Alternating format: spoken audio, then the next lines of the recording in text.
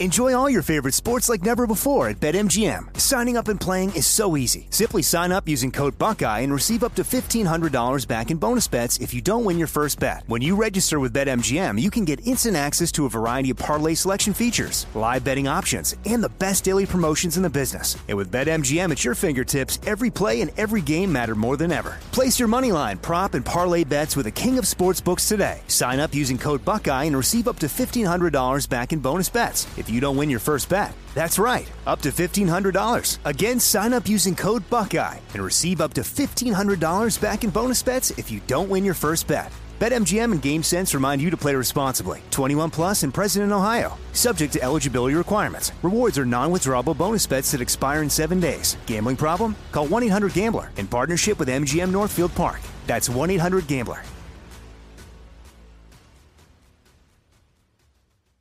I'm Scott Weinberger, journalist and former deputy sheriff. In my new podcast series, Cold-Blooded, I'm embedded in the cold case investigation into the death of firefighter Billy Halpern. Experience this investigation in a truly unique way, untangling secrets that may reveal the answers to not only one case, but almost a dozen. Listen to Cold-Blooded, The Apollo Gym Murders on the iHeartRadio app, Apple Podcasts, or wherever you get your podcasts. Imagine you're a fly on the wall at a dinner between the Mafia, the CIA, and the KGB. That's where my new podcast begins. This is Neil Strauss, host of To Live and Die in LA, and I wanted to quickly tell you about an intense new series about a dangerous spy taught to seduce men for their secrets and sometimes their lives. From Tenderfoot TV, this is To Die For. To Die For is available now.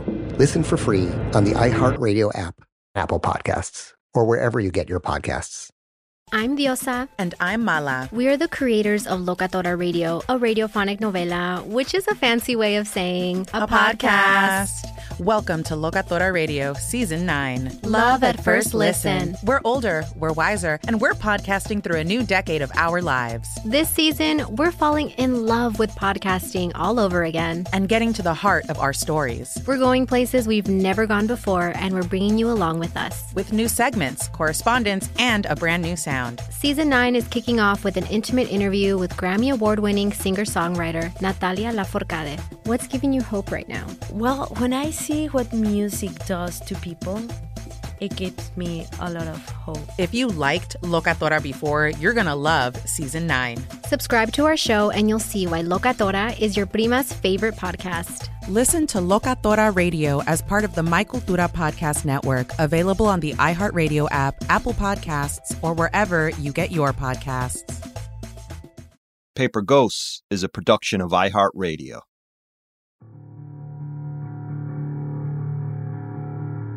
September 1st, 1992 began like any other day for Lonnie DeMott. I worked for a company in Eagle Rock, Missouri at the time, and I was going to Joplin to do service calls. Lonnie was a former truck driver turned repairman who fixed wood stoves, pellet stoves, and hot tubs. He says he was on his way to his first job of the day, about 500 miles west of where Tammy Zawicki went missing 9 days earlier. It was a Tuesday, around 9 a.m. Lonnie was driving his boss's pickup truck along Interstate 44 when it started to rain. So when it started sprinkling, I pulled off an exit ramp and got out and got my tools and set them in the front of the truck, and I could smell something real good. I mean, it was funky. Was I shut the truck door, when I turned to walk around the front of the truck, I seen it laying there. Roughly 12 feet from where Lonnie stood was a shocking sight. A bulky red blanket, rolled up like a big cigar, duct taped on both ends. You could tell it was about the way it was laying there. With this funk and everything, I figured it was either that or somebody had an old dead cow or calf, and they just wrapped it up and threw it off alongside the road so they didn't have to dispose of it. Lonnie knew something was off. What he didn't know was what to do next. I went ahead and got in the truck and started down the road, and I kept thinking, I really ought to call a highway patrol and turn it in. And then I would think, no, I'm not going to call a highway patrol and turn it in. because it's not my business. What Lonnie DeMott chose to do next would leave him with a cloud of suspicion that lingers to this very day, 30 years later. Previously on Paper Ghosts. People started buying phones. Guys in the task force were running out buying phones. They saw, whoa, this could happen to my wife, could happen to my daughter. I took a phone call in the kitchen, and he said, Jen, don't say anything. I just want you to listen. They found a body in Missouri. Tammy is a very young girl on her way to college. Who would she willingly go with on a sunny afternoon in the summer when her car broke down? Now we have a crime scene. Now we have a place to start looking. Before we had nothing. My name is M. William Phelps. I'm an investigative journalist and author of more than 40 true crime books. This is Season 3 of Paper Ghosts, In Plain Sight. A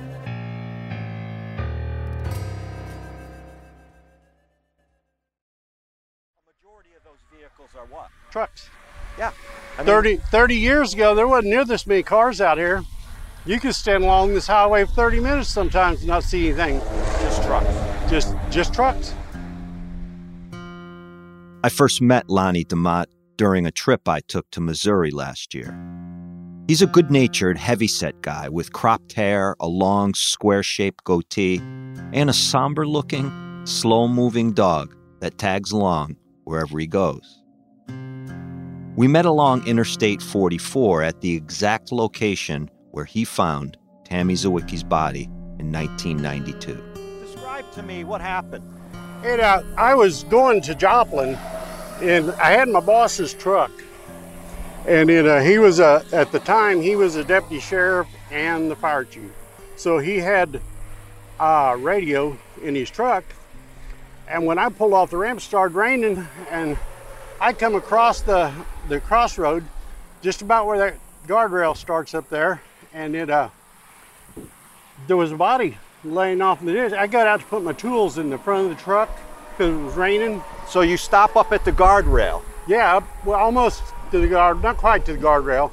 Like before it or after? This side of it. And I walk around the truck and get my tools out of the back, and then I went the right door and opened the door and was setting them in the floorboard because I carried 2 trays. I should note, there are people who don't believe Lonnie's account of what happened. That he's given varying accounts as to why he pulled over in the first place, and that the decisions he made after finding Tammy's body seem suspicious. She was laying right there.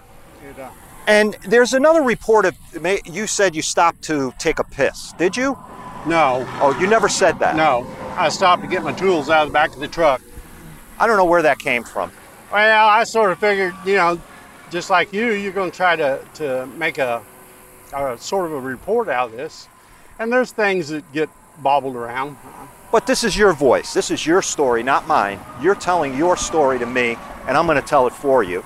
And I want to get it right. So you pull off that ramp. You're heading west. Okay, so you pull over, you get out. And I walk around the truck.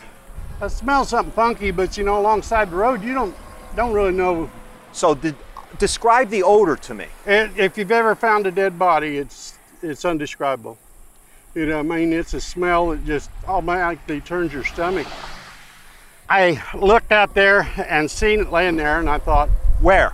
And laying on the side of the road right here. Up here? Yeah. So it was up here. How far off the road?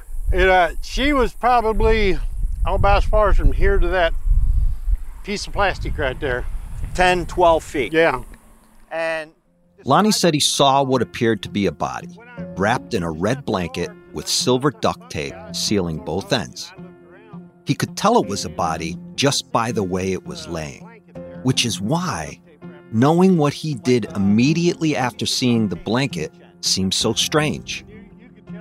Lonnie hopped back into his truck and drove away. I thought, well, it's not my problem. At the time, I didn't have a driver's license. And then I thought, I'm just going to go on down the road and mind my own business.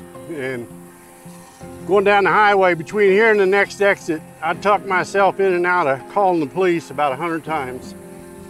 And the last thought I had was if it was my daughter, I'd want to know. I shared this last detail with a source, someone close to the Zwicky case with access to the autopsy and crime scene reports. And they found his comments troubling. Why would Lonnie DeMott say daughter if he didn't know the gender or age of the person in the blanket? It's small details like these that can be so easily twisted into a conspiracy theory and make someone like Lonnie an easy target. But what Lonnie said didn't strike me as strange. It was apparent he was recalling what happened from a contemporary mindset.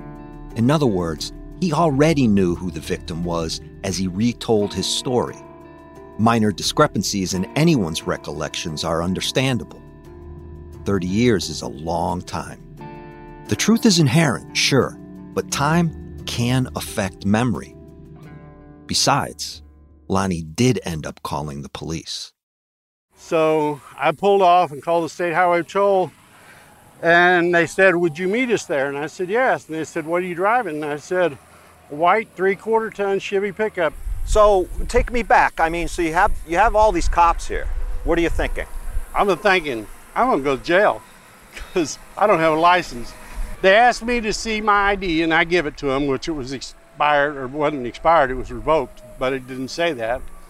And they just wrote my name down and stuff, and after the coroner got there and we'd picked her up and put her in the deal. Are the cops there when the coroner comes? Yes, yes. Okay, so the coroner comes, and you say we picked her up. You helped? Yes, yes. And, how did that happen? The state trooper that was there, he got out and got a pair of gloves, and he walked down there and looked at it and sort of walked around it, and he come back to get his pocket knife out of the car, and he said, hope you know you made my day. And I said, well, if you got another pair of gloves, I'll help you.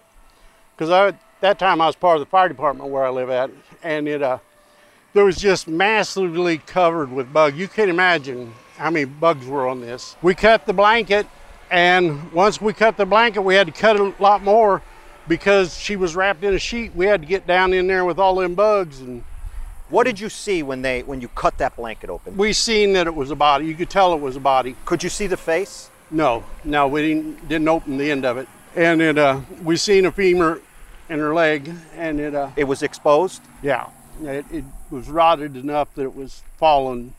And he said, that's all I need to see. And at that time, we didn't even know it was a girl. Ah.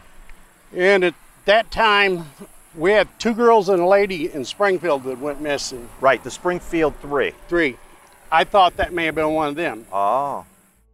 Lonnie said he helped carry Tammy's body up the embankment and placed it next to a body bag that was along the side of the road. This may sound odd to many, and multiple law enforcement sources, including one from Missouri, told me this would not have happened, that the person who found a body would never be asked to help move it. And under modern-day police policy, they're absolutely right. Today, Tammy's body would have remained in that gulch for hours so the entire crime scene could be processed for evidence. But cold cases need to be looked at within the context of the time and place. This was in 1992 in rural Missouri. The Lawrence County Sheriff's Office, which initially took the call, only had about 12 officers on staff at the time, and some of them worked part-time. Brad DeLay is the current Lawrence County Sheriff. I'm not saying that the body wasn't moved, but that is probably an unlikely thing unless they were to the point for 2 reasons. One being that all the evidence that they needed collected was collected, and the coroner was on scene and was able to, or was ready to remove the body, or there was some type of exigent circumstance that would have necessitated the body being moved immediately. And something like that would have been, all of a sudden there was going to be this downpour that was going to cause flooding that may have damaged the body or the crime scene or something. As the person who found Tammy's body, Lonnie DeMott was, by mere happenstance, the first suspect. They said, before they got done with me, he said, I got one more question for you. And I said, what's that? And he said, I know this is going to sound like a stupid question, do you know how that body got there? I said, no, sir. But I said, I can tell you one thing. I used to drive a truck, and from what I see, most truck drivers have a sheet in their bed. Most truck drivers have a blanket in their bed, and almost all truck drivers have duct tape. And if you reach up in the sleep, open the door on the sleeper and reach up and grabbed her and pulled her out, that's about where she'd lit. Why do you say that? Well, I drove a truck for years, and if you got a hold of her and drug her out of the sleeper, that's about where she'd lit, was where she was at. And right here, there's nothing around. Yeah. And we look to the north of where her body was, and we see nothing but acres of farmland. Yep. Not even a farmhouse. Yeah. You see nothing. Nothing. You look west. Nothing. You see nothing. You look south. You see that old truck stop. But you say that old truck stop is really small. Yeah, it was small. It mainly was a fuel stop. Truckers would often pull off here to do the logbook. All the time, truckers pull off exit ramps to do the logbook, especially when they know that there's a scale at Joplin, and they're real known to be real stickier about your logbook. So that would answer the question of why a truck was parked there. So if the cop is driving by, there's no way he'd stop for that truck. Oh, no, absolutely. They wouldn't bother you. I've slept on this ramp before. Used to be in Missouri, or, well, the whole country. You can pull off on an exit ramp and go to sleep. And no one bothers you. No one bothers you. Now it's... What's most troubling to me is what Lonnie said happened after the body was recovered. Do they call you in for a report, or you go down there? No, they never ever talked to me at all outside at the scene. I think shortly after they'd figured out that she was here and she was from up north and out east, I don't believe that once they run all their leads they had, I believe that's done with it. I believe it's set for 30 years or close to it. With the exception of a brief, informal call later that day in 1992, Lonnie claims that no one, not Lawrence County, not Missouri State Highway Patrol, not the Illinois State Police, no one contacted him for a formal interview after he found Tammy Zawicki's body. Lonnie told me he had no idea the body was part of a multi-state investigation. He had no clue that it was a young woman who'd been abducted 500 miles away, or that her case would go on to become a national news story. After he drove away from the scene that day, Lonnie said that nobody from law enforcement ever spoke to him again until 28 years later, in 2020.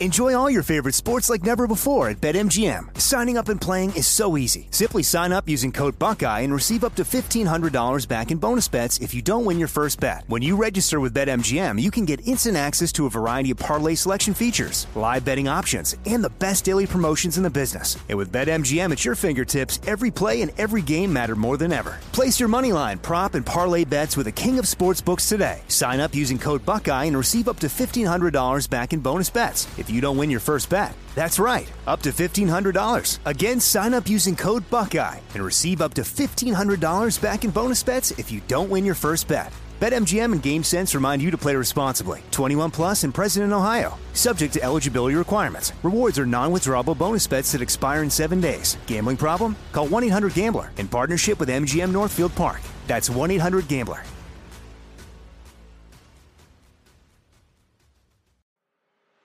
I'm Elliot Connie, and this is Family Therapy. My best hopes, I guess, identify the life that I want and work towards it. I never seen a man take care of my mother the way she needed to be taken care of. I get the impression that you don't feel like you've done everything right as a father. Is that true? That's true, and I'm not offended by that. Thank you for going through those things, and thank you for overcoming them. Wow. Thank God for deliverance. Every time I have one of our sessions be positive. It just keeps me going. I feel like my focus is redirected in a different aspect of my life now. So, how'd we do today? We did good. The Black Effect presents Family Therapy. Listen now on the Black Effect Podcast Network, iHeartRadio app, Apple Podcasts, or wherever you get your podcasts. I used to have so many men. How this beguiling woman in her 50s, she looked like $1 million, with 0 qualifications, she had a Harvard plaque, tricks her way past a wall of lawyers and agents. She's got all of these Maseratis and Bentleys all in the driveway. Is it like a mansion? Yes, it's a mansion that this queen of the con uses to scam some of the biggest names in professional sports out of untold fortunes. About $6 million. Approximately $11 million. Nearly $10 million was all gone. Employing whatever means necessary to bleed her victims dry. She would probably have sex with one of her clients. Hide your money in your old rich man, because she is on the prowl. Listen to Queen of the Con, Season 5, The Athlete Whisperer, on the iHeartRadio app, Apple Podcasts, or wherever you get your podcasts. I'm Tamika D. Mallory. And it's your boy, my son, the General. And we are your hosts of TMI. New year, new name, new energy, but same old us. Oh, yeah. And catch us every Wednesday on the Black Effect Network, breaking down social and civil rights issues, pop culture, and politics in hopes of pushing our culture forward to make the world a better place for generations to come. But that's not all. We will also have special guests to add their thoughts on the topics, as well as break down different political issues with local activists in their community. If you like to be informed and to expand your thoughts, listen to TMI on the Black Effect Podcast Network, iHeartRadio app, Apple Podcasts, or wherever you get your podcasts. That's right.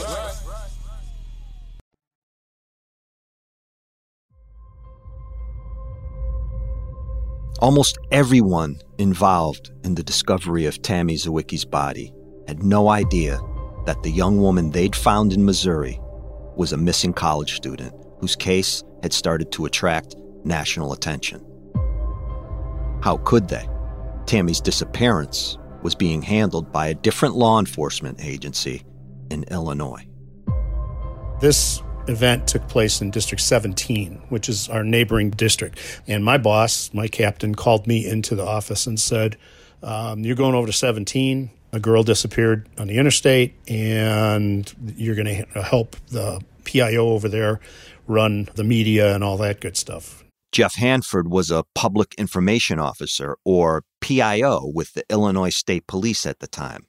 At District 17, he worked alongside another PIO, Jerry Myers. Jerry and I were sitting there, and the phone rang. And, we had been fielding media calls, and it was a media outlet, I believe, in Missouri. And they said, hey, this is so-and-so from channel such and such, and we're trying to verify that the body that was found here was Tammy Zawicki. And I said, what body? And they said, well, we found a body rolled in a carpet, and the clothing matches. Tammy was found wearing a blue T-shirt from her high school soccer team, along with sweat shorts adorned with soccer patches from various leagues she played in. So I went over and knocked on the door, and one investigator came. I said, they found a body in Missouri, and the clothing matches Tammy Zawicki. You need to talk to the guy.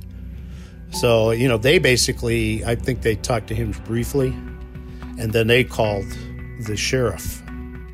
The clothes Tammy was found wearing were her own, but it was later discovered that the items she had on were not the same ones she was wearing when she said goodbye to her brother hours earlier.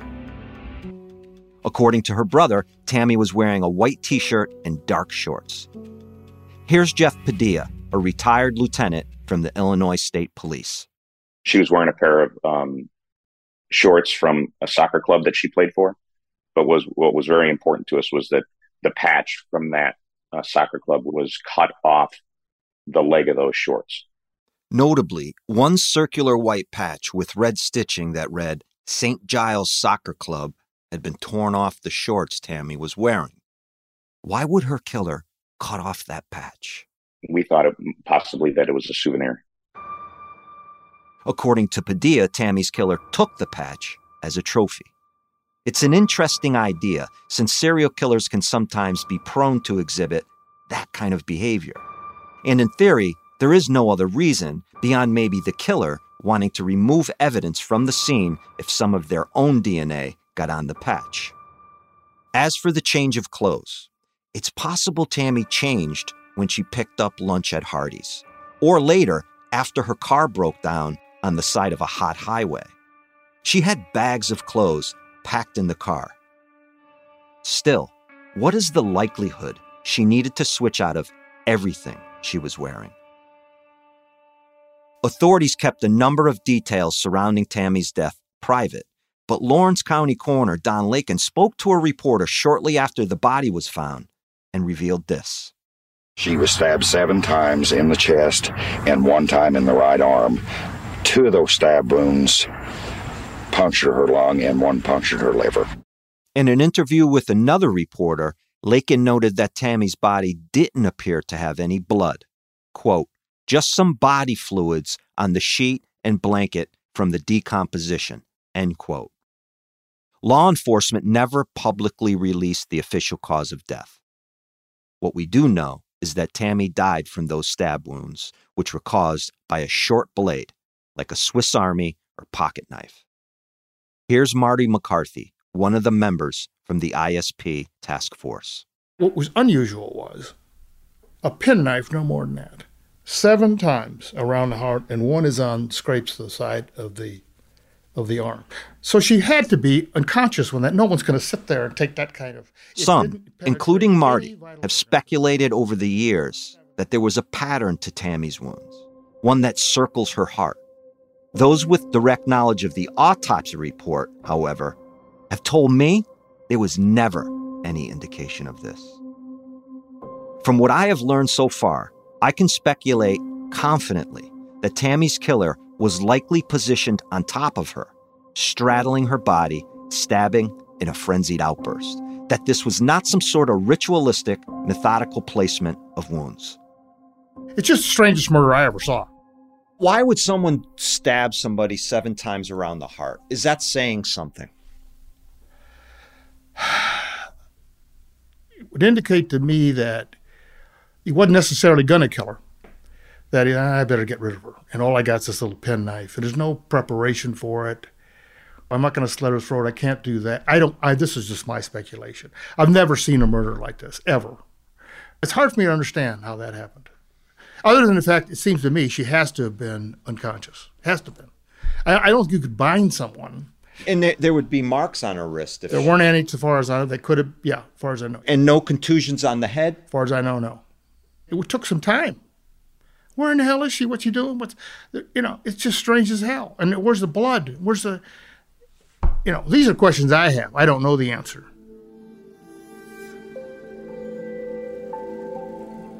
While I was in Missouri, I was able to track down one of the first officers on the scene. There's been plenty of misinformation spread over the course of 30 years regarding that day. So I was eager for this source to help clear up any doubt about Lonnie DeMott's story and what the crime scene itself can clarify. Unfortunately, my source just wasn't comfortable being on the podcast. What I can say about our conversation is this. The source told me that the first cop on the scene wasn't a big guy, so it made sense to him that Lonnie would have been asked to help carry Tammy's body up the embankment. Why was there a rush to get her out of the gulch and not wait for backup? It's tough to say. As Sheriff DeLay mentioned earlier, weather concerns could have been a factor. After all, Lonnie does maintain that he pulled over to cover his tools when it began to rain. Plus, there were 2 agencies at play, Lawrence County and the Highway Patrol. In my opinion, however, it boils down to inexperience with major crime scenes. Here's Jeff Padilla. Yeah, it's a bad idea. It's a bad idea. I don't know why that was allowed to happen. It never should have been allowed to happen. Another point of contention I sought to clear up was how long Tammy's body had been left out next to the roadside in Missouri. Ask one of the many online sleuths and they'll tell you she was likely dumped the night before she was found, that she'd been held captive somewhere. One of the more popular theories is that her body had been kept in a refrigerated truck for most of the time she was missing. My crime scene source actually carried Tammy's body, which was now in a body bag, from the roadside into the coroner's Suburban. He says that the smell was so bad, the officers needed to apply Vicks Vapor Rub under their noses. The source also said that Tammy's body and head appeared to be swollen, that her face had a bluish-purple color, and that blood had pooled in the upper part of her body. The body was in a state of decomposition, which makes it difficult to, for example, identify, decomp as opposed to bruising or abrasions. That was, some things that could provide us with some more information. But so there was a number of things that were recovered from the crime scene that later on we were able to try to go through and analyze, items such as the blanket that her body was wrapped in, the clothing that she was found in. There was duct tape that was used to secure the ends of the blanket that she was wrapped in. And so all of those items, those physical items, were available to us. The origin of the blanket has been a source of misinformation that's been spread around the internet for years. It's unclear even how the rumor started, but message boards and blogs claim Tammy was found wrapped in a red blanket made by Kenworth Trucking Company, something that was often used by truckers on the road. I have learned this is simply not true. In fact, I was told that law enforcement at the time looked into the Kenworth detail and discovered that the blanket was nothing more than a common product sold at Kmart stores nationwide.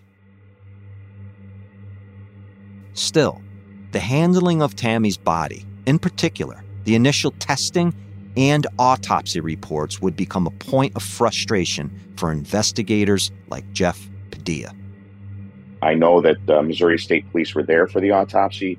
In my opinion, the autopsy was less than I would have expected in regards to detail and analysis. But unfortunately, at the time, you had an autopsy conducted in a jurisdiction that's all they had. And the elected coroner was also the local funeral director. And so he's not seeing the volume of suspicious deaths that, say, somebody in a more urban area, a medical examiner or a coroner in a more urban area is seeing. I would have loved to have a lot more photos taken, a lot more testing done. Once you're done with the autopsy, if you didn't take enough photographs, then there's no coming back from that.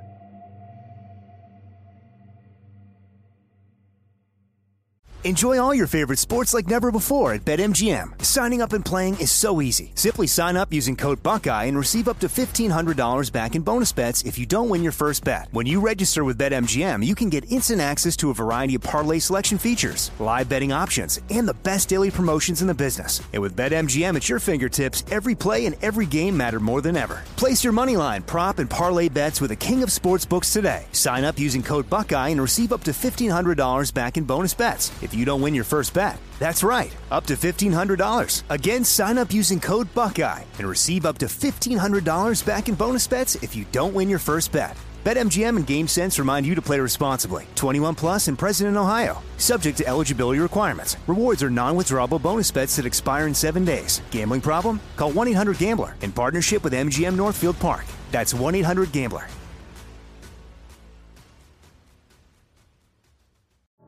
I used to have so many men.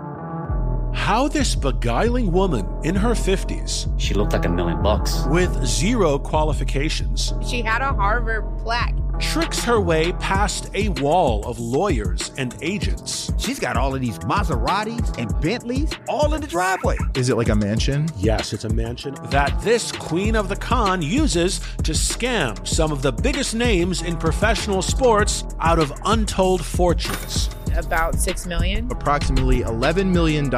Nearly $10 million was all gone. Employing whatever means necessary to bleed her victims dry. She would probably have sex with one of her clients. Hide your money in your old rich man because she is on the prowl. Listen to Queen of the Con, Season 5, The Athlete Whisperer, on the iHeartRadio app, Apple Podcasts, or wherever you get your podcasts. I'm Tamika D. Mallory. And it's your boy, my son, the General. And we are your hosts of TMI.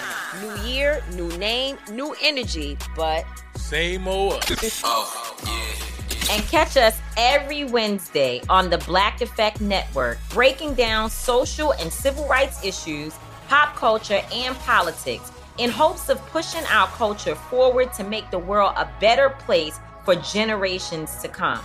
But that's not all. We will also have special guests to add their thoughts on the topics, as well as break down different political issues with local activists in their community. If you like to be informed and to expand your thoughts, listen to TMI on the Black Effect Podcast Network, iHeartRadio app, Apple Podcasts, or wherever you get your podcasts. That's right. I'm Elliot Connie, and this is Family Therapy. My best hopes, I guess, identify the life that I want and work towards it. I never seen a man take care of my mother the way she needed to be taken care of. I get the impression that you don't feel like you've done everything right as a father. Is that true? That's true, and I'm not offended by that. Thank you for going through those things, and thank you for overcoming them. Wow, thank God for deliverance. Every time I have one of our sessions be positive. It just keeps me going. I feel like my focus is redirected in a different aspect of my life now. So, how'd we do today? We did good. The Black Effect presents Family Therapy. Listen now on the Black Effect Podcast Network, iHeartRadio app, Apple Podcasts, or wherever you get your podcasts.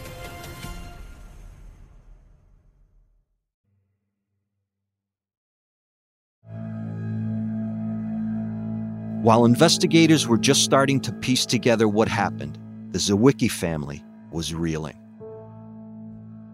The worst possible outcome was now their reality. Any hope of Tammy returning home safe and alive was now shattered. Hank and Joanne Zawicki's little girl was gone. Murdered. It's unfathomable. You guys had like a memorial service for her at the college. Tell me about that. How was that? It was very nice. They had more students than they could handle that wanted to speak because she was just an all-around person on campus because of her working with the paper and everything she knew. From there, does law enforcement want to hold on to her body for a little bit to examine forensics? They did have it for a while, yeah.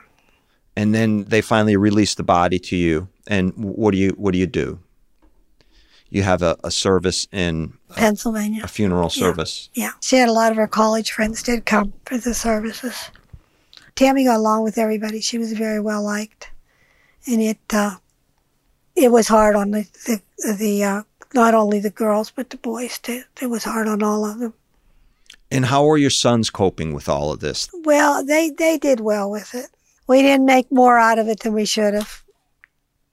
You know, it's happened. The police are looking into what they're looking into.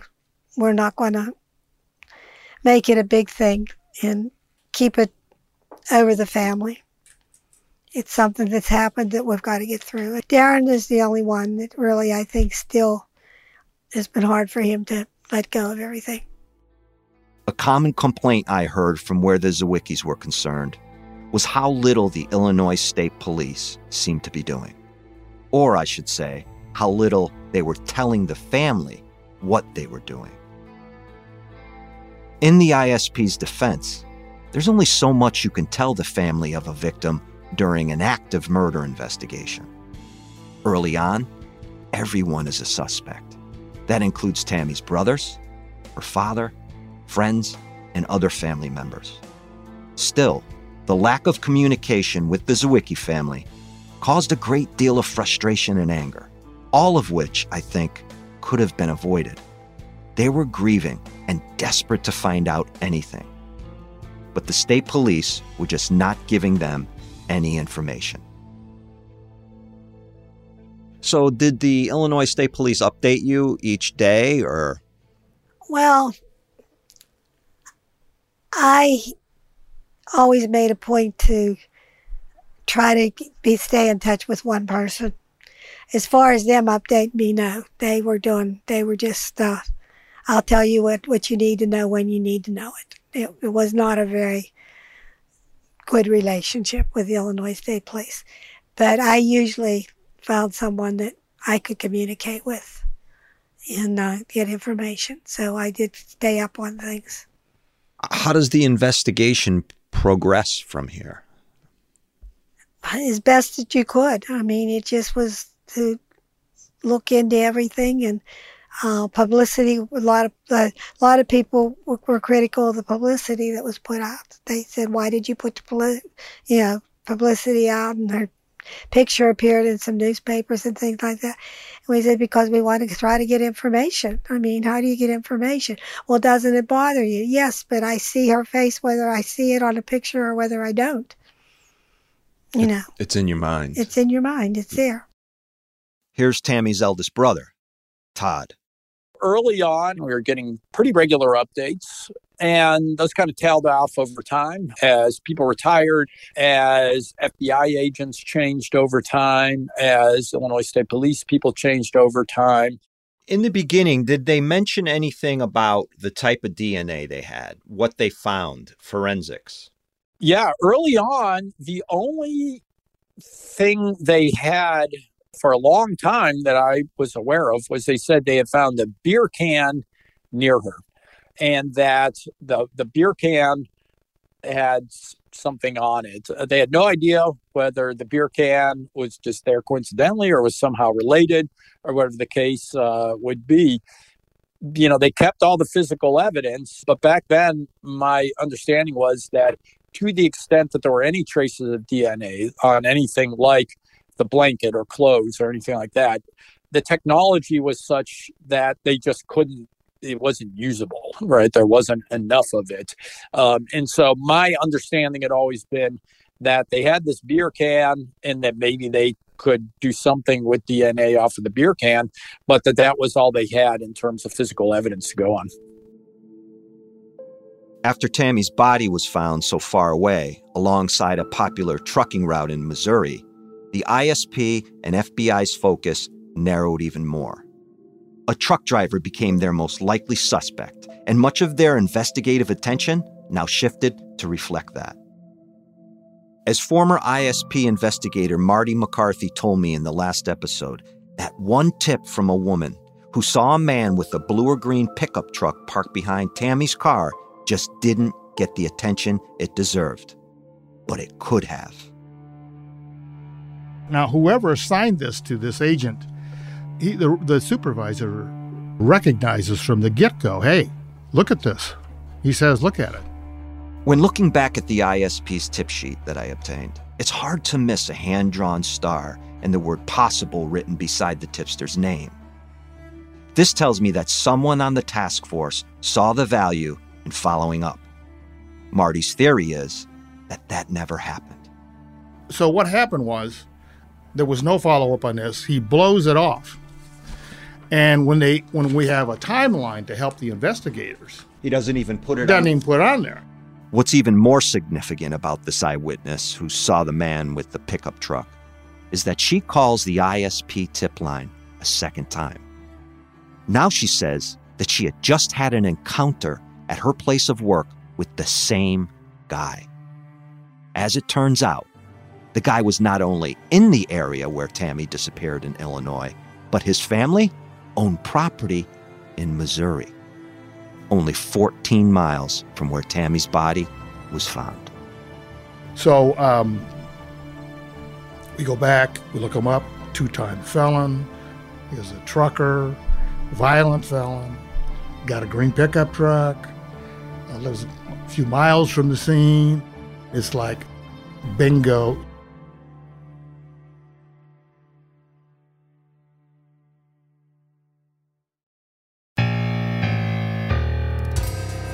On the next episode of Paper Ghosts.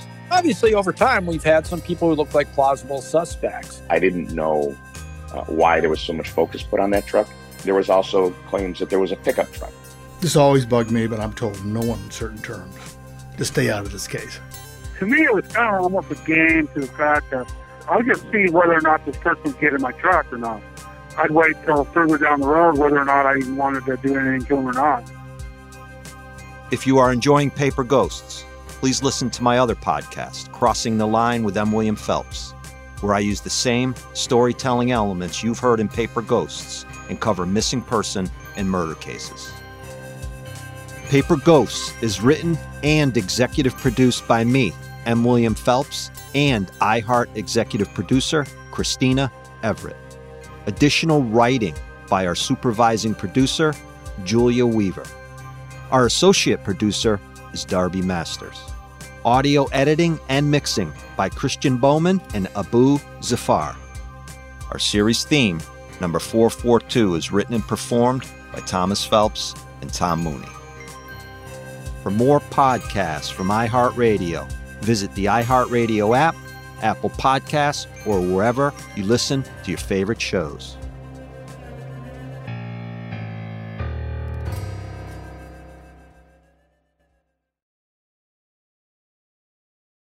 I'm Scott Weinberger, journalist and former deputy sheriff. In my new podcast series, Cold-Blooded, I'm embedded in the cold case investigation into the death of firefighter Billy Halpern. Experience this investigation in a truly unique way, untangling secrets that may reveal the answers to not only one case, but almost a dozen. Listen to Cold-Blooded, The Apollo Gym Murders on the iHeartRadio app, Apple Podcasts, or wherever you get your podcasts. Imagine you're a fly on the wall at a dinner between the Mafia, the CIA, and the KGB. That's where my new podcast begins. This is Neil Strauss, host of To Live and Die in LA, and I wanted to quickly tell you about an intense new series about a dangerous spy taught to seduce men for their secrets and sometimes their lives. From Tenderfoot TV, this is To Die For. To Die For is available now. Listen for free on the iHeartRadio app, Apple Podcasts, or wherever you get your podcasts. Oh, hi, I'm Rachel Zoe, and my podcast, Climbing in Heels, is back and better than ever. You might know me from the Rachel Zoe Project, or perhaps from my work as a celebrity stylist. And guess what? I'm still just as obsessed with all things fashion, beauty, and business. Climbing in Heels is all about celebrating the stories of extraordinary women, and this season is here to bring you a weekly dose of glamour, inspiration, and fun. Listen to Climbing in Heels every Friday on the iHeartRadio app, Apple Podcasts, or wherever you get your podcasts. I'm Diosa. And I'm Mala. We are the creators of Locatora Radio, a radiophonic novela, which is a fancy way of saying a podcast. Welcome to Locatora Radio, Season 9. Love at first listen. We're older, we're wiser, and we're podcasting through a new decade of our lives. This season, we're falling in love with podcasting all over again. And getting to the heart of our stories. We're going places we've never gone before, and we're bringing you along with us. With new segments, correspondence, and a brand new sound. Season 9 is kicking off with an intimate interview with Grammy Award-winning singer-songwriter Natalia Lafourcade. What's giving you hope right now? Well, when I see what music does to people, it gives me a lot of hope. If you liked Locatora before, you're going to love Season 9. Subscribe to our show and you'll see why Locatora is your prima's favorite podcast. Listen to Locatora Radio as part of the My Cultura Podcast Network, available on the iHeartRadio app, Apple Podcasts, or wherever you get your podcasts.